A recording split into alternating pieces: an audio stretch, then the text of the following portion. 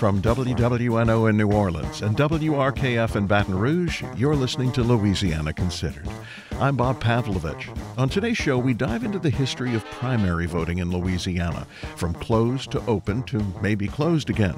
Dillard University professor Robert Collins joins us to discuss Governor Landry's push for a closed primary and the political messages it sends. But first, a special session has been making this a busy week in politics. Joining us to talk about it is Stephanie Grace, the Times-Picayune The Advocate's editorial director and columnist. She's been reporting on the first week in office, and she joins us now. Stephanie, thanks for being here. Hi. And we're also joined by our state politics reporter, Molly Ryan. Molly, thanks. Hi, thanks for having me. Stephanie, let's start with you. The big picture. Why are lawmakers having this session again? Well, two reasons. The first is that a federal judge has ordered them to redraw the state's congressional districts to create a second out of six that could be won by a Black representative, which in practical terms also means likely flipping one of the state's 5 Republican seats to Democrat. So that's driving a lot of this. If they don't do it, a judge could do it herself, and then the politicians will lose the ability to protect the incumbents they want to protect, people like House Speaker Mike Johnson. So they really don't want that. But the second reason is, and this is the big one, is that Jeff Landry is a new governor and he is very much flexing his muscles. And he's using this kind of mandated election special session as an opportunity to make a bunch of other changes, very big changes that he and his allies in the state Republican Party, and actually, ironically, some of his adversaries among Democrats want. But that are likely to be pretty unpopular with voters. And of course, the big one is introducing party primaries to elections for at least some offices, which would likely not allow those who are registered without a party, independents, non-party people, to have a say in many elections. And just going back to the congressional map, which is the primary reason for this special session, as you mentioned, I think every lawmaker that I've spoken to, they say they're really feeling that pressure from the judge, that if they don't draw a second majority Black district this time, the judge will do it for them. And as Stephanie mentioned, they don't want that. So it does seem like they're going to pass a map. They're using imagery of like a gun to their head. Elizabeth Murrell, the new attorney general, has said that. Mm-hmm. So this is basically Jeff Landry not only flexing his political muscles, but perhaps paying back some Democrats who crossed over to support him? Not Democrats, Republicans, really. Oh, okay. On the hot seat is really Garrett Graves, who is the Republican representative out of Baton Rouge, because, somebody will lose a safe seat and it's likely to be him for a number of reasons. One is the geography and kind of the racial makeup of the state. But another big one is, he didn't support Landry. He supported Steve Waguespack for governor. And also up in Washington, he was seen as maybe not sufficiently supportive when his very popular colleague, Steve Scalise, tried to become speaker and, of course, failed. He's still the majority leader, so they want to protect him, too. The new Senate president is his former political aide, so they're very close. Molly, multiple congressional maps with 2 majority Black districts have been proposed this week during the special session. What are those differences between those maps and which one's likely to pass? Well, there's basically 2 versions of a congressional map that have been proposed in this special session. They both would have 2 majority Black districts. Like we said, lawmakers seem to realize they can't get around that. But the first version, the 2 majority Black districts would be in District 2 and District 5. So District 2 is already the only majority Black district represented by Congressman Troy Carter. And District 5 is U.S. Representative Julia Letlow's district. This is the map that's preferred by Black voting rights activists. If you look at it, it's pretty geographically compact, and its supporters have pointed out that it splits parishes less than a lot of the other maps do. But that map really hasn't gone anywhere. The map that has the most momentum is one that is backed by Governor Jeff Landry, and the 2 majority Black districts in that map would be in District 2 and District 6. So as Stephanie just said, that would put Congressman Garrett Graves in danger of losing his seat. In this map, District 6 does stretch pretty far. It runs from parts of Shreveport all the way to Baton Rouge. But again, Governor Landry supports this map, so not surprisingly, it's been the only one with much support this session. I would add, if Garrett Graves is a possible loser here, there is a winner, possibly, named Cleo Fields, who is a state senator who is actually chairing the committee, which is he's one of the few Democrats to get a chairmanship in this majority Republican legislature. He's chairing the committee that's overseeing all this. He is said to be pretty close to Landry, despite their party differences, and he is someone who could very much be a candidate for Congress in that new seat. And he was the Democrat, I guess I was not being specific about when I made my comment earlier about payback for some Democratic support. Right. I mean, I would say not payback, but more cooperation. Because both he would be the winner here. He would get to go actually back to Congress. Ironically, he was in Congress a couple decades ago in a district that was very gerrymandered and was actually thrown out by the courts for being too racially gerrymandered. And it's interesting because there are some people looking at this district that is being proposed, the one Landry supports, as Molly said, and saying, kind of looks like his old district. So maybe, I don't know. I mean, we'll have to see what the courts say. Tell us about the bill to change the structure of Louisiana's primary elections. Which has made the splash? Molly? Well, this is another bill that has the support of the governor. On the opening day of this special session, he urged lawmakers to pass this, which would switch Louisiana's primary elections from open primaries to closed primaries. So right now in our open primaries, all candidates are on the same ballot and all voters can participate in those primaries regardless of their party registration. But if this bill passes, it means that primaries would really only be open to registered Democrats or Republicans who would each vote in their party's primary respectively. That's unless a party chooses to open their primary to unaffiliated voters like independents, although that seems like an unlikely outcome. And this might be the most controversial bill this session. Its supporters have said this could allow our congressmen and women to get elected earlier, make it to Capitol Hill earlier, and get more favorable positions. They're pointing to other states and saying we want to be like them, and other states don't use the jungle primary that Louisiana does. And that's true. They don't use the jungle primary, but most states do have some version of an open primary. A lot, for example, have a system where voters don't have to register to a party and they can pick each election cycle which party primary they want to participate in. So that kind of allows them to switch back and forth. This bill wouldn't allow that. So there's a lot of lawmakers who are concerned that it will disenfranchise a lot of voters who don't identify as a Republican or Democrat. Right. And, I think a measure of how controversial it is the fact that they're kind of carving out a lot of other offices that it wouldn't apply to, like DAs, sheriffs, local officials. It's a way of kind of softening opposition. I mean, there are all kinds of concerns here, the cost of the additional elections, voter confusion. But the bottom line is that it's a huge change that affects all of us who vote. And they're proposing it really with almost no public input or even much explanation. To me, the kind of, key telling point is that this was not something really any of these candidates talked about during the election that we just had as a priority. It really has all the markings of insider politics. Stephanie Grace, the Times-Picayune, the Advocate's editorial director and columnist, and Molly Ryan, our state politics reporter. Thank you both for being here. Anytime. Thank you.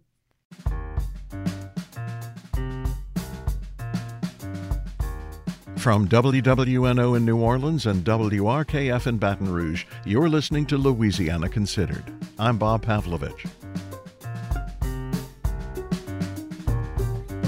Closed primary methods of voting are typically the norm across the country. Voters cast ballots within their party until a candidate emerges victorious.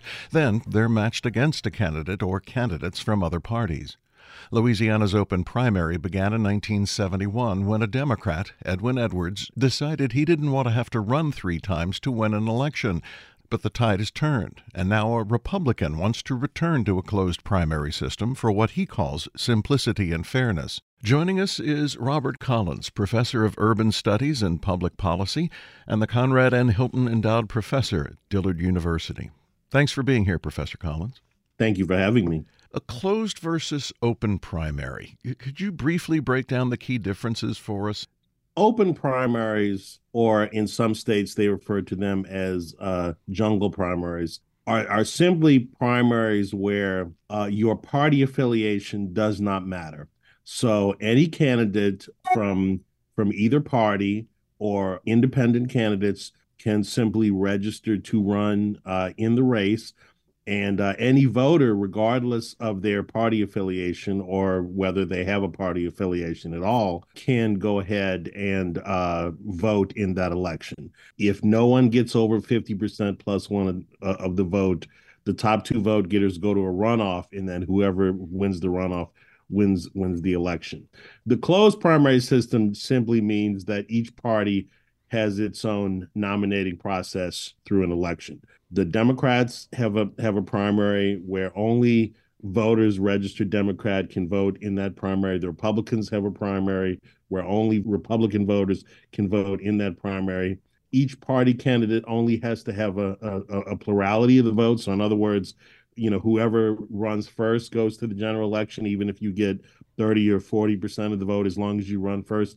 Closed primary systems produces a Democratic nominee and a Republican nominee who then run against each other in the general election. Interestingly enough, most states that have closed primaries are actually moving toward open primaries. Open primaries seem to be the more popular system. So we're actually seeing more movement nationwide with states that have closed primaries that they're moving toward open primaries. Now let me state one thing though. For presidential elections, everyone has a closed primary just because the nature of the presidential nominating process. With Governor Landry's proposal, is there anything sinister going on? Is there concern he's doing this to guarantee a Republican victory?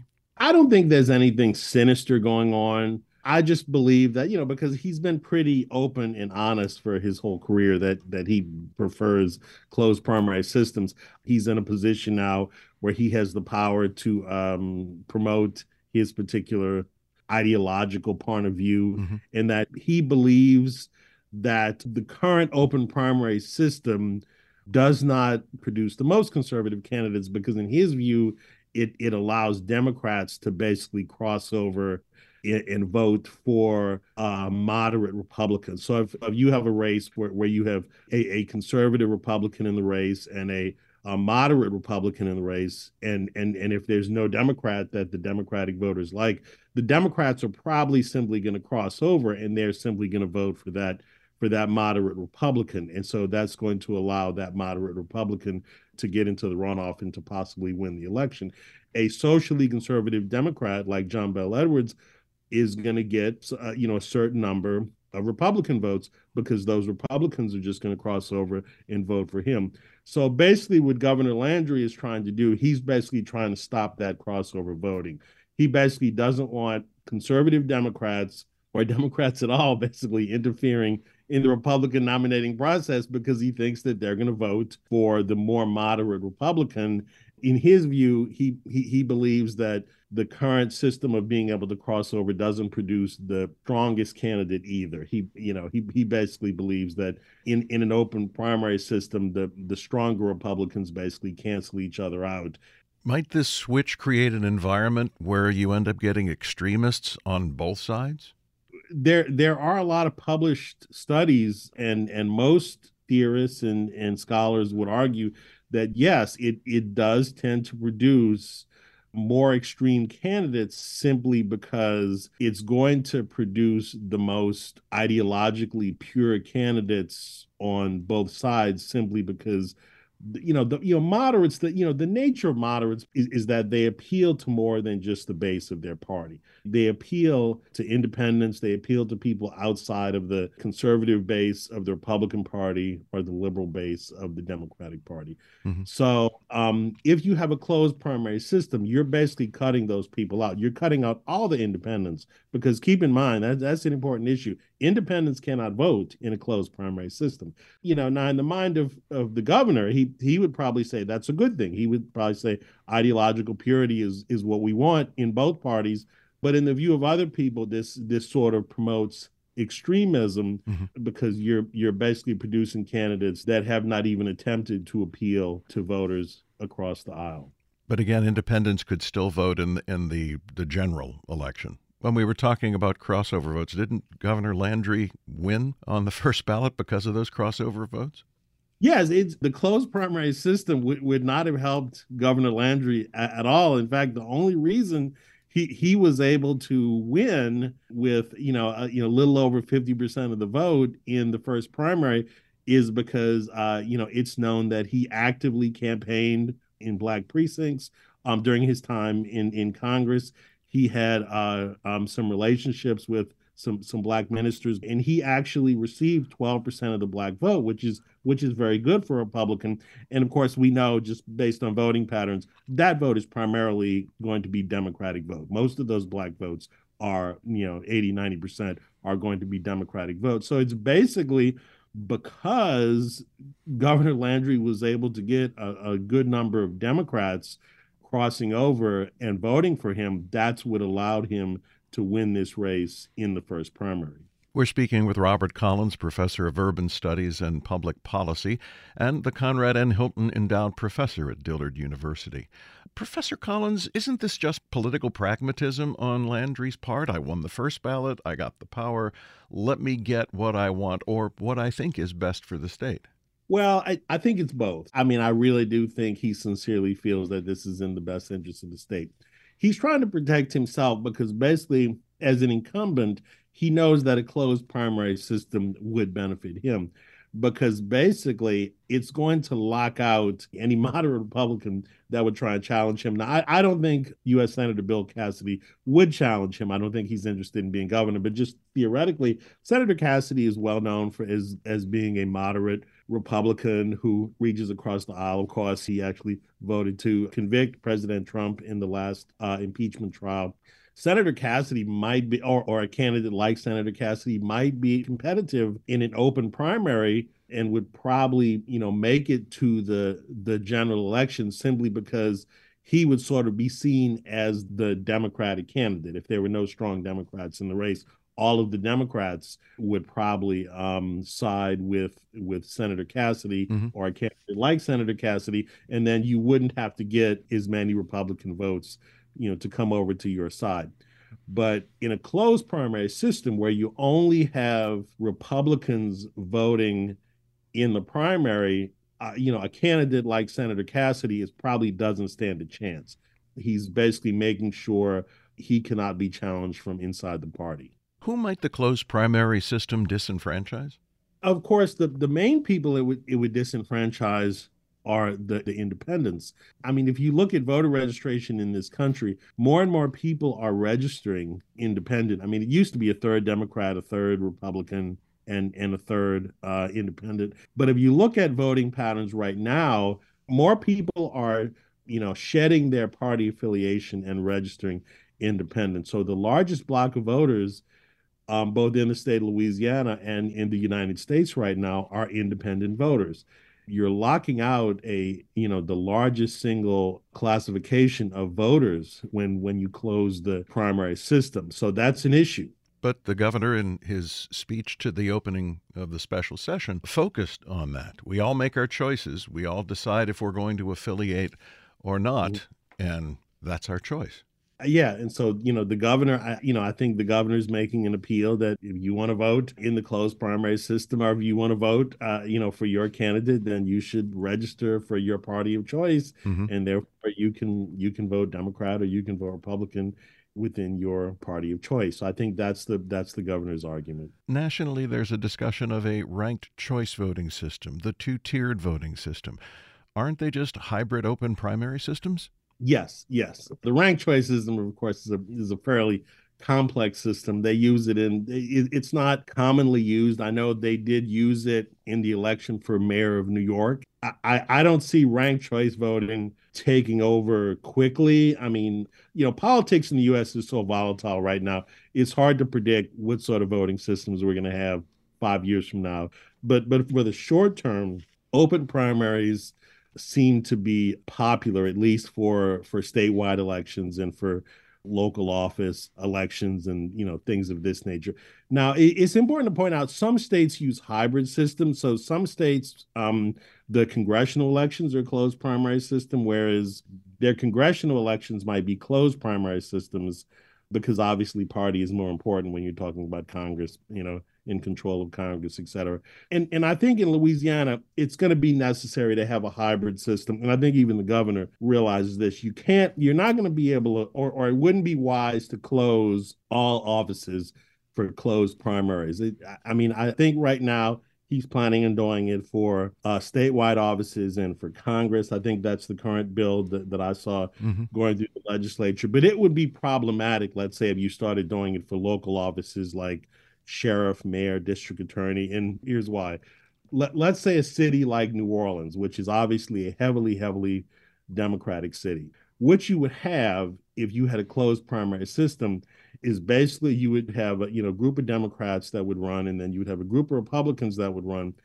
The Democratic primary would in essence become the election for mayor, because whoever won the Democratic primary would basically crush the Republican candidate in the general election by 80-20, 75-25, something like that. And people say, why does that matter? Here's why it matters. Because you'd basically be disenfranchising Republicans, because the city of New Orleans, while it is a heavily Democratic city, does have Republican precincts, has Republican areas. And so those Republicans strategically, if there's a runoff between two Democrats, they at least right now have a choice between the most conservative of the Democrats, the most pro-business, the most anti-tax. And in some mayoral elections, that Republican vote actually sort of serves as the tiebreaker. They have a voice in that election, even though they know the outcome is a Democrat's going to be elected. They can help to elect a Democrat that is at least reasonable,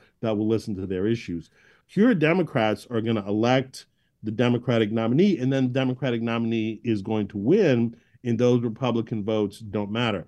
Now, when you're talking about Congress, governor, statewide offices, structurally, they're different. And so you could perhaps make a better argument for having a closed primary system in those particular offices. Does a closed primary make the political parties sharpen their game? This past election statewide, we didn't see the Democratic Party, especially for governor, seemingly do very much.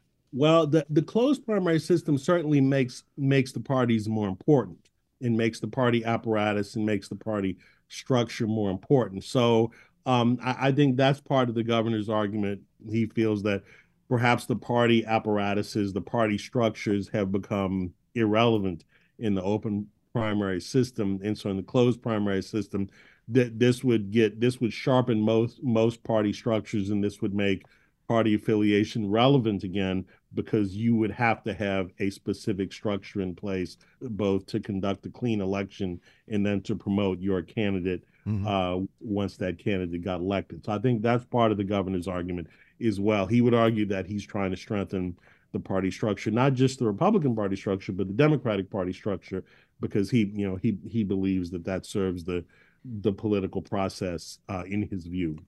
Robert Collins, Professor of Urban Studies and Public Policy and Conrad N. Hilton Endowed Professor at Dillard University. Thanks for your time today. Thank you. Thank you for having me.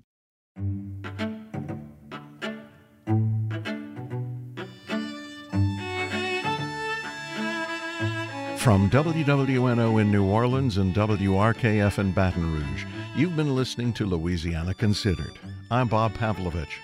Thanks to our guests, the Times-Picayune, the Advocate's editorial director and columnist Stephanie Grace, state politics reporter Molly Ryan, and Professor of Urban Studies and Public Policy and Conrad N. Hilton Endowed Professor at Dillard University, Dr. Robert Collins. Our managing producer is Alana Schreiber. Our assistant producer, Aubrey Procell. Our engineer, Garrett Pittman. You can listen to Louisiana Considered Monday through Friday at noon and 7 p.m. It's available on Spotify, Google Play, and wherever you get your podcasts. Major support for Louisiana Considered provided by Rouse's Markets, a Louisiana shopping experience. More at rouses.com, with additional support from Southern Strategy Group.